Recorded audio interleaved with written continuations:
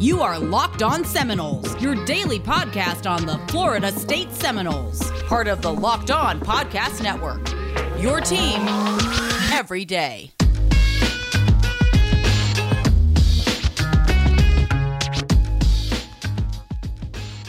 Hey everybody, it's Max here. Before I dive into telling you about the show and sponsors and our special guests and all that with the energy that I love to bring y'all, I wanted to take a moment to send our thoughts and prayers out to the family of Geno Hayes. If you don't know the name, although most of you probably do, he was a Florida State linebacker about 12, 14 years ago, and he just tragically passed away from, I believe it was liver related, at the age of 33. It's really heartbreaking. I mean, not much older than myself and probably, younger than a lot of you. So it's a sad day and sad time in the Seminole Nation. We hate to see one of our own go ever, but especially at that age. So just want to take a moment, be silent, and send our thoughts and prayers that way. Oh, man, that's tough. Well, folks, welcome to Locked On Seminoles, brought to you by RockAuto.com. Great selection of any car part you could possibly need. Go to RockAuto.com. Tell them Locked On sent you. I'm your host, Max, and in a couple moments, I'm going to be joined by my best friend and a guy that I wish was one of my best friends. It's going to be the first episode in our newest series called The State of the FS Union. I know it's a little corny, but Drake came up with the name, so if you hate it, hit him on Twitter. What we do is we're going to sit down with other journalists and other personalities in the FSU beat and the FSU Twitter sphere and get their take on the current state of the FSU football program. Our first guest is none other than Mr. Trey Rowland. If you don't know who he is, well, you're going to because he's a big, infectious personality. And if you do know who he is, well, we got 2 days back-to-back great content coming for you. He's hilarious. He's like if Tucker Max went to Florida State instead of Duke. I love the guy. So without further ado, let's head on over to Drake, myself, and Mr. Trey Rowland.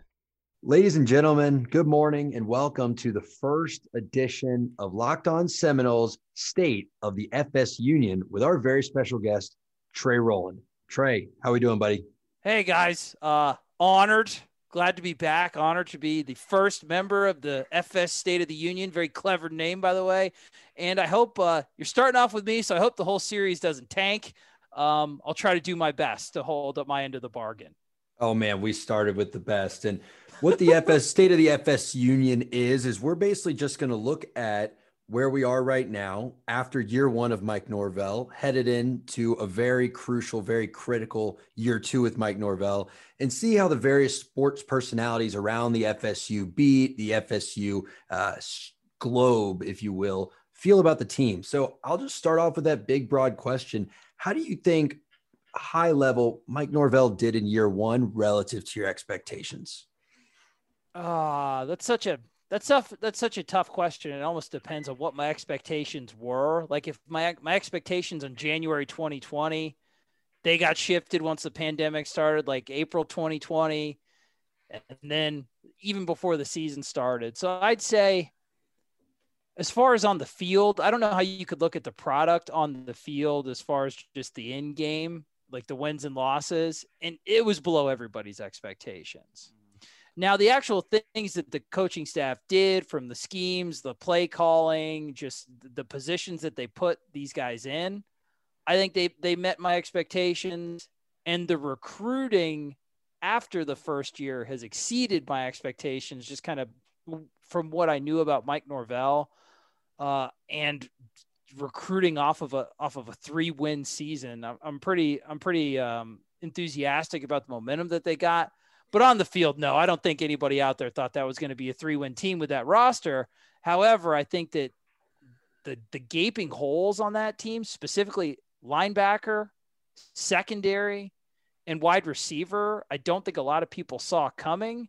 And then the lack of buy-in that could be achieved from like an all Zoom offseason, I think that the impact of that was vastly understated, because you almost had like a roster mutiny halfway through the season where guys aren't caring, guys are opting out.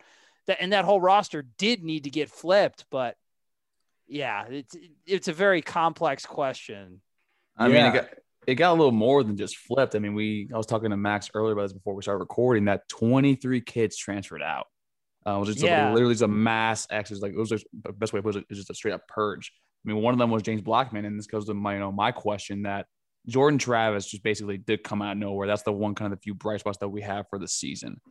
Now, it kind of feels like that he only started because Tate Rodemaker wasn't getting the job done. JB1 wasn't getting the job done. Do you think that Norvell felt forced to actually start Jordan Travis, or do you think he just waited till he got healthy? Actually, no, he was forced. He was forced in that game against Jacksonville State. He was definitely forced to. And now all of that, a lot of people want to talk about misevaluation by Norvell, and I think that's fair. There's some part of Jordan Travis's game, whether it's in practice or that both coaching staffs have missed out on the talent of this kid. Now, in Mike Norvell's defense, Jordan Travis was hurt coming into the year, so he didn't get the amount of reps. Mm-hmm. And once Mike Norvell was, I'd say, forced because they were down double digits to Jacksonville State, and we had nothing going. Now, I will say that once Jordan Travis was the guy, Mike Norvell activated all the parts of his playbook that benefited I don't want to call Jordan Travis limited because he's such an exceptional athlete, but he is limited in some things that he could do from the passing game and with not having a lot of time in the playbook. But the way that he activated and the way that they schemed to Jordan Travis's strengths, particularly in like the UNC game and all the other games following behind a team with some real holes, was really impressive. But to answer your question, he was forced to play him in Jacksonville State, but I think he would have started him eventually. Yeah, I think those are, to me, that is kind of frankly what makes me optimistic for Norvell and Dillingham is how quickly they flip the playbook around to work to Jordan Travis's skill set. In fact, we had Jordan Travis's high school coach on here, and he said nice. that was you should go back and listen to the episode. It's really Eric Kresser. He actually played with Randy Moss when they won the Division I AA national championship at Marshall. Yeah. He was their starting quarterback. I love it. He was apparently the one that sort of invented the Jordan Travis play that we've now come to love, the bubble that just follows Travis, 30, 40 yards down the field. Mm-hmm. Apparently that's like a thing from high school. And he had a good point on there. He was like, look, the thing with Jordan is he doesn't know how big he is. He runs like a crazy person. So like the coach has to not give him, like has to hold him back and like, don't give, if a coach says, hey, just go get a first down, like he's going to go run into a linebacker. He's tough, dude. And I'm so happy with the progress that he made in the weight room this year, getting up above 200 pounds. Yep. Now, however they use him, who knows? I think he's got a legitimate shot to win the starting quarterback. I mean, Mackenzie Milton's a front runner, but he's definitely got a shot and he's looked good in practice, but that added weight, that kid is so tough to his detriment many times last season, but he was our offense for multiple games and throughout the entire part of the season. And the thing about Mike Norvell's playbook is that a lot of people are wondering, how did he pull all those plays in? Like, how did they flip on such a dime? It's because that was the stuff that was already in Norvell's playbook. Yeah. It's just the percentage of how much he used it was different. So that's a strength of Norvell, man. The guy, his offense is very adaptable. It's very flexible and it's very dependent. You can see all the stuff he did at Memphis, whether he had a quarterback like Brady White, whether he had like running backs like Darrell Henderson. His offense is varied from year to year based on the personnel. Dude, 100%. I think we talk about Travis being limited in the passing game and you can always expect Jordan Travis. He's like a 55% passer, but I'm the huge Jordan Travis stan. Like I love the kid. I think he's the future in our group. And, I always kind of make the point of like, what passer would look good behind that offensive line? Like, I don't know if you played quarterback. I didn't, but I know one of the most important parts is like getting your feet set.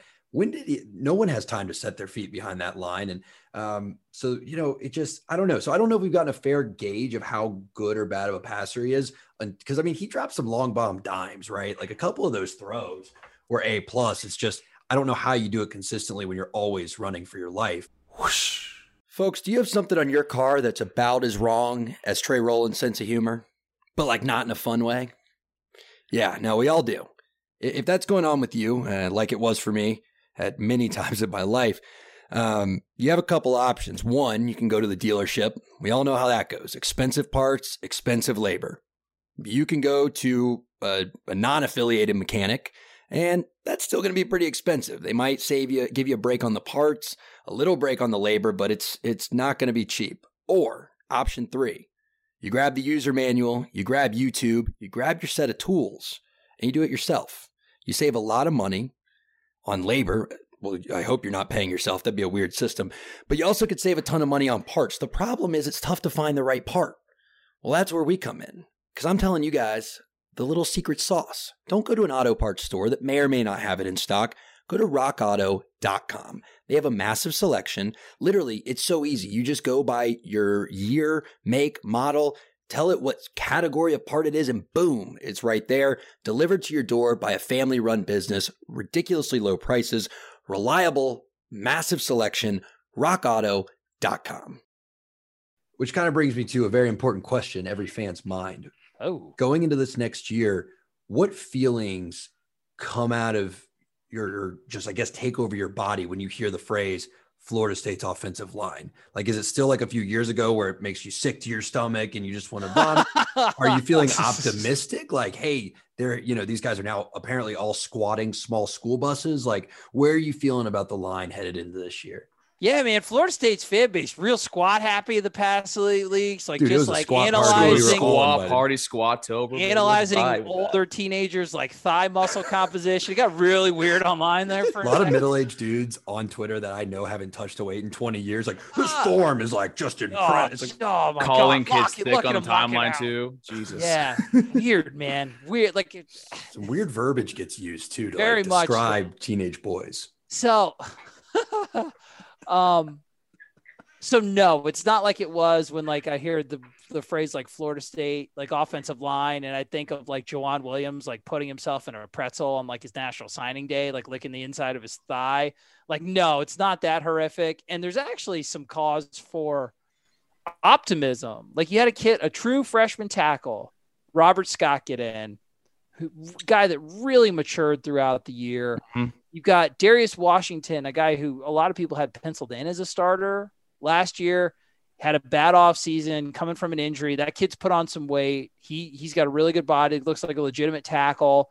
Devontae Love-Taylor's coming back. You've actually got options on the interior of the line, whether it be Maurice Smith, maybe like Dante Lucas, who's gone through the Mike Norvell like re-education camp, and it looks like. I was going to ask, did you see his statement on Twitter where he tweeted out that picture of him at Miami with like his face, in his pads? Yeah, these are famous. Yeah, and he basically was like, you never know when the cameras are watching. No one's going to catch me looking like this. Like, it was like a really weird mea culpa. Like it was almost like it's progress, man. You got to grow up a little bit, man. Yeah, like that's the one thing that we had a problem with. I mean, you even talked about it too. Like, he's tougher mentally, right? And I think it was I think that kid, and just speculation here, but that kid had a realization where he was almost off the team. I think he was off the team, and he realized I need football in my life. Football's a good influence. Like, he probably had flashes of what his life could be without it.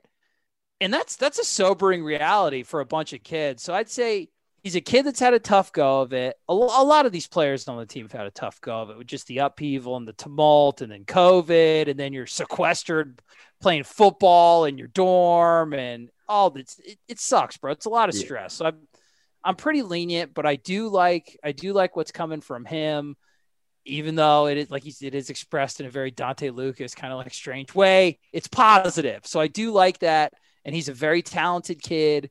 You've got up and coming young guys like Thomas Schrader, Maurice Smith, if I haven't mentioned him. Bavion Johnson actually looked competent at guard, so that's interesting. And you've always got the swing man, Brady Scott, maybe, and Rod Orr is a good prospect that's coming in.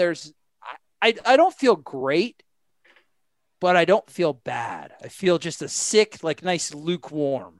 I mean, we've been waiting for chicken nugget. Yeah, we've been waiting for that forever, though. Like, I remember we haven't had a decent offensive line since 2014, and the only reason was Dalvin Cook hid how bad we were for 3 to 4 years. So nobody even knows how bad those teams were. Yeah, those teams would have been. We probably would not have made a bowl game if it wasn't for Dalvin Cook. I agree 1,000%. And Alex Atkins works so well with Mike Norvell and Dillingham. Yeah, on blocking, and that's one of the hallmarks of Mike Norvell's offense. When you really like get into it, like we do on the Triple Option, that YouTube show that I do, you can really see how exotic and effective some of those like run blocking schemes are and how varied they are. Mm-hmm. And Alex Atkins has bought in with like the philosophies of Mike Norvell's system and has added to it. And it's a very cohesive offensive coaching staff, man. So they're still going to be, if you had to rank lines like 1 through 130, you're probably looking at like a top 50, top 60 offensive line, but that's pretty good. That's really good for us. I mean, we can make it work. We can make that work. I always try to work in a lot of movie references when Trey's on the show. And that reminds me of one of my favorite movies growing up, the Bad News Bears. Billy Bob Thornton, he comes over. Oh, the new one. Yeah. Guys, I know a tie is a lot like kissing your sister, but with the way we've been playing, this one's kind of like kissing a really hot stepsister. See, and there you go, like that little insect. You don't want to hear like, hey, we're going to be average, but like compared to what we've had, I will take, if we can have an average offensive line, I think the skill players we've brought in, we can have a pretty darn good offense. Listen, if our offensive line is as passable as like a late career middling Billy Bob Thornton movie, I'm fine. We're not at Sling Blade. We're not at Sling Blade yet. Not quite Bad Santa, but if it's as good as like the Rotten Tomatoes for Bad News Bears, I'll take it. Hey, Bad Santa was an all-time classic. That's a good flip. You threw it in there a couple times, right? Talking about some of these guys, you've used the word buy-in several times, which is kind of the buzzword out there. Yeah. So, we got a bunch of transfers that came in, which we have coined, they're the immortals, right? Like, 300, like they're the special squad, the expendables, they're coming in. Yep. They're like, we're going to be here for 1 year. We're going to clean this up. Let's do this. So then you see like Dante Lucas posting that apology for having a bad attitude. And then you see, the squat party and people going ballistic over weightlifting. How much of this and we've seen this before, right? Where these culture things are all hat, no cattle. What are there any indicators to you that this is legit this time, that like Mike Norvell really is changing the culture at the cellular level within the locker room? A couple ways you can tell that it's legit, and it's legit. I say it's legit. It's legit to a point. There needs to be proof of concept. There does need to be success. They can't just they can't get brained by like Miami by 50 points and curb stomped by Clemson by 70 and embarrassed by Whoa, Mike Norvell's never lost to Clemson. Just want to point he's that undefeated against. I don't know what you're talking about with that. So. Oh yeah, sorry. I guess how dare I? Whatever. There was plenty of blowouts. They all just run together, right? So there does need to be proof of concept, but there's a couple of factors where you can tell that it's different this year. The gains from the weightlifting program, the squat party, as we like to say, the squat fest. Squatomania 2021. There was legitimate, tangible energy in there. I didn't see where, you could see an off season where you'd see a kid like Jalen Goss gain 1 pound. And it's like, okay, that kid doesn't like, he's still eating Impossible Whoppers. Like he doesn't give, like he doesn't care. There's, in between all those like weight gain and weight loss articles, there's always a couple duds or stinkers or kids that are fat that got fatter, 600-pound life, like Dr. Now, like you ate too much food. Like, but this year you didn't see any of that. So there's tangible gains there. They did seem brought in on the weight room. It's different because a lot of the people that you would consider, I don't know, culture stagnation or people that might've been fighting against the new regime, they're not there anymore. There's a whole bunch of people on NC State and FAU and Troy, and there's a whole bunch of people that aren't on the roster anymore. And the quotes have been positive, not only just the fact that they are positive, but they're positive with an acknowledgement to what actually happened last year. I really think that maybe we just got so caught up in the excitement of having football back that we really understated the impact on a buy-in, results, and strength and conditioning program from those guys doing it all virtually. Yeah. It didn't work. Mike Norvell did not have buy-in in 2020. That is a fact. And the frustrating part is it felt like he did in person, right? Like I think people really do discount how much COVID, because I don't know how much your day job's remote, but mine is all remote now. And work wise, you're like, all right, I'm getting paid, I can do it. But there is that disconnect level, right? When you can't 100%. See and touch and feel things. Cause it's like there was something to why Terry and Marv both stayed, right? But then I think there was also something to why neither of them did a damn thing during the season. It was kind of like, what the hell did I come back for? Right. So, and I think we see that with these transfers. Like Mike Norvell can sell his vision to an older, more mature mind. And, it just didn't quite come together last year. And I'm hoping that now that they're in person, they're actually in the weight room with Storms. Because like maybe a squat party, who knows, who's not going to get excited when you lift some weight, weightlifting isn't football, but the reality is last year they didn't sweat together. They were coming on Zoom and saying, yeah, coach, I did my squats. Yeah. Here's what I ate today. And there's gotta be some quantifiable like amount of improvement tied to doing it together versus just like all of a sudden, oh yeah, we're at camp. Oh yeah, dude, I promise I did the off-season program, coach. And not even from a strength conditioning standpoint too, a roster evaluation standpoint. Now he actually knows what he's got and diagnose those needs and address them in the offseason with these transfers, primarily on the defensive side of the ball, because like barf, what a gross unit last year. It was so garbage. But yeah, we'll get to that. Oh, okay. Well, that's what we call a tease in the biz. You may hear me kvetch about no college sports, but that doesn't mean there isn't a ton of sports going on this weekend. We got a lot. We got MLB, the NBA, the NHL. Both of those last two are headed for the playoffs. And there's UFC, there's MMA, but most importantly, the Kentucky Derby, the first leg of the Triple Crown is happening. And if you don't like horse racing, well, no one really does, but it's fun to bet on. So if you need to bet on it, go to betonline.ag, use promo code LOCKEDON, and when you put some money in for your first deposit, they'll actually give you 50% of that as a welcome bonus. Again, betonline.ag, use it now, thank me later. No, my thing with the transfers, it goes to Max's point. Max's point that basically it's easier to sell kids when you're in person with that, because you can tell that Norvell is, in my personal opinion, he's kind of a dork. 100%, no doubt. No doubt. Yeah, I think that's the one problem that he had with the recruiting high school kids. Like, it's kind of hard to tell these kids like, hey, we're gonna work really hard with this. This is my vision with this. And to an 18-year-old, it's kind of like, nah, man, I just want to play football, talk to girls, go party out like that. But then you got the transfer kids like Mackenzie Milton, a Jermaine Johnson, a Jarquez McClellan. They know what they want and how to further get to their goal. Do you think that seeing this success with the transfer players, is he able to translate that actually to the high school level? I think he has, and I think it's happened quicker than a lot of people thought. You've got 2 5-stars committed right now. Now, early recruiting results have to be on the field. However, you've got 2 5-stars in the same class. One who's probably, Jesus Christ, unbelievable athlete in Travis Hunter. That guy is not human. I don't know what alien DNA he mixed with. I don't know if his mom's a Scientologist and he's part of an experiment. I'm glad Xenu lives through him and he's on our team, because that kid is legit. He's the truth. Sam McCall, another 5-star defensive back. Every single player that they're recruiting right now, whether it's a Nigel Kelly, Nico Marchio, Aaron Hester, the receiver from Arkansas, Quincy McAdoo, those are all solid kids. And I do think that I like the approach of Norvell's recruiting. You can't out Bama. You can't out Georgia. So their mindset of the entire team recruiting a player, the way that the reports that we've heard from like the official visits it's not just sunshine, rainbows, and like McDonald's bags full of like dirty Tennessee money. Like, they'll sit down and they'll break down film with a player like, hey, these are the things you do well.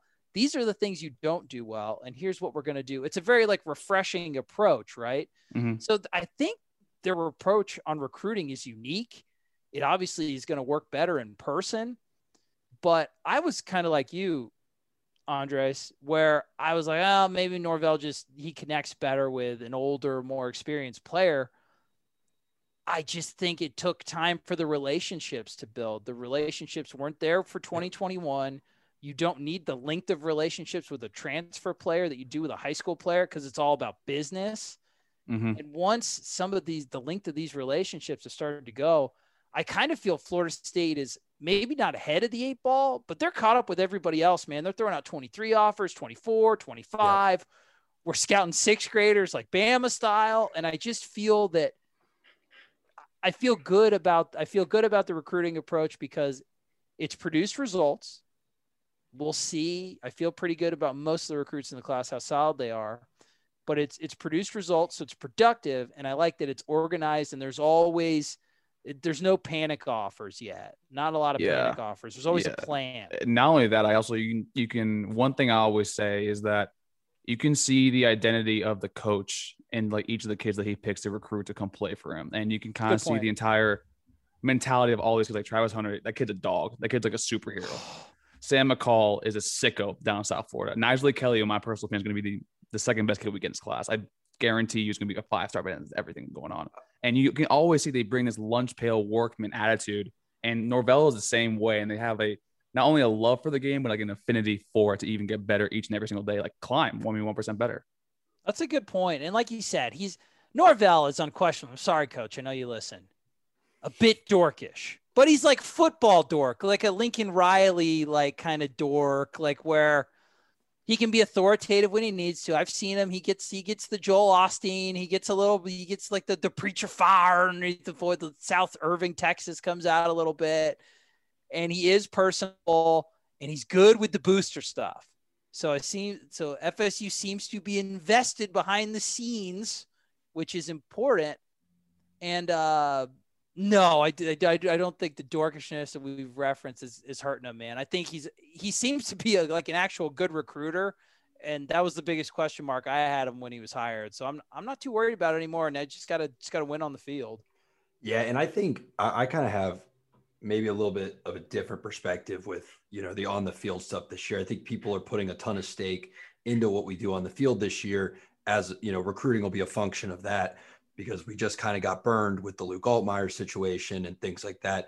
But to me, and I want y'all's opinion on this, I feel like we just need to see progress, not perfection. Like, I think these guys are getting expectations set for them, right? Like, I don't think Mike Norvell is the kind of recruiter that's in there telling Sam McCall and Travis Hunter, oh, we're going to win 10 games next year. No, I think he's going to tell them, look, we're going to get, right. Like an NCAA 14 where you can like promise the recruits things, you're like, definitely going to win a championship. So I do think these kids, even though they're early commits, I think they have realistic expectations being set for them. And as long as we don't lay a complete egg out there, I think we're going to be able to hold on to them. And the other cool thing about this class is, like you mentioned, that peer-to-peer recruiting, because in today's age with, the 7-on-7 network being what it is now, with the camps and with social media being so critical, that's the future of recruiting, in my opinion. Like, you have to get some of these bell cows in your class that are willing to go reach out to other kids. And, I hope we hang on to him, but we seem to have one of those in Travis Hunter. He's like an Amari Gaynor was, except he's probably the best athlete in the country doing it, which carries a little more weight. Yeah, and you're absolutely right. And you could, like, you've seen Travis Hunter is just, when a kid's that good, Florida State fans, we've been so battered and beaten over the past. We're just waiting for the hammer to drop where, like, he just flies in the copter with Saban and leaves our recruiting class. But he's solid. He's a great recruit. Nico Marchiol was playing 7-on-7 with targets, Caden Saunders, Kevin Coleman, the wide receivers. Mm-hmm. Nigel Kelly, we just got his teammate committed to us, Devon Mortimer, the slot kid, the really, really good special teamer. So yeah, there seems to be a nice bond in the class, and there's legitimate momentum and excitement about Florida State right now on the recruiting trail. And a lot of it's from the results, but a lot of it's from the kids in the class generating it. And just to go more on Max's point, yeah, I agree with you, man. I don't expect an 8-9 win season. Schedule's too tough, and we're not going to improve that much. I think I expect probably a 6-win season, 7-win season. I think if you win 7, you can still get a top 10 recruiting class. Now, anything above that, maybe you can take advantage of some of the upheaval, like Notre Dame losing like an Ian Book, catching them in week 1. Miami, De'Aaron King might still be hurt. Dan Mullen could be coaching for like the New York Jets. Like, the schedule is tough. It's brutal. It's a grinder. Not so much at the beginning. It's very backloaded. But if you could start 4-2, 5-1, just long enough to keep Florida State in the national conversation for the first half of the season, I feel good. It doesn't have to be a 10-win season to be a top 10 recruiting class. So I agree with you, Max. Hey, y'all. Drake here. thank you guys so much for listening to today's episode. Please tune in tomorrow for part 2 of our interview with the one, the only, Trey Rowland. Tomorrow, Trey Rowland is going to give his gold star approval to a few coaches on the staff that have met and exceeded expectations, and then he also will point out a few that are lagging behind and need to pick up the pace, or else they might not be here much longer. Next, we'll discuss Trey Rowland's personal opinion on Coach Mike Norvell and whether or not he's the right man for the job, or is he simply the bridge to the guy that will lead us back to national title contention. And lastly, we're going to wrap things up with a little blast from the past for you Rollcast listeners out there, you Rollcast faithful. I am one of them included. And that's a little Q and Trey. We'll get a little personal Q&A with the man, the myth, the legend himself, Trey Rowland. And with that being said, thank you all so much for listening. Thank you all so much for the love and support. And please, if you can, don't forget to rate, review, subscribe, follow, share, either on Apple Podcast, Spotify, Stitcher, or wherever you get your podcast from. For Trey, for Max, I'm Drake. Take care, everybody, and we'll see you next time on Locked On Seminoles.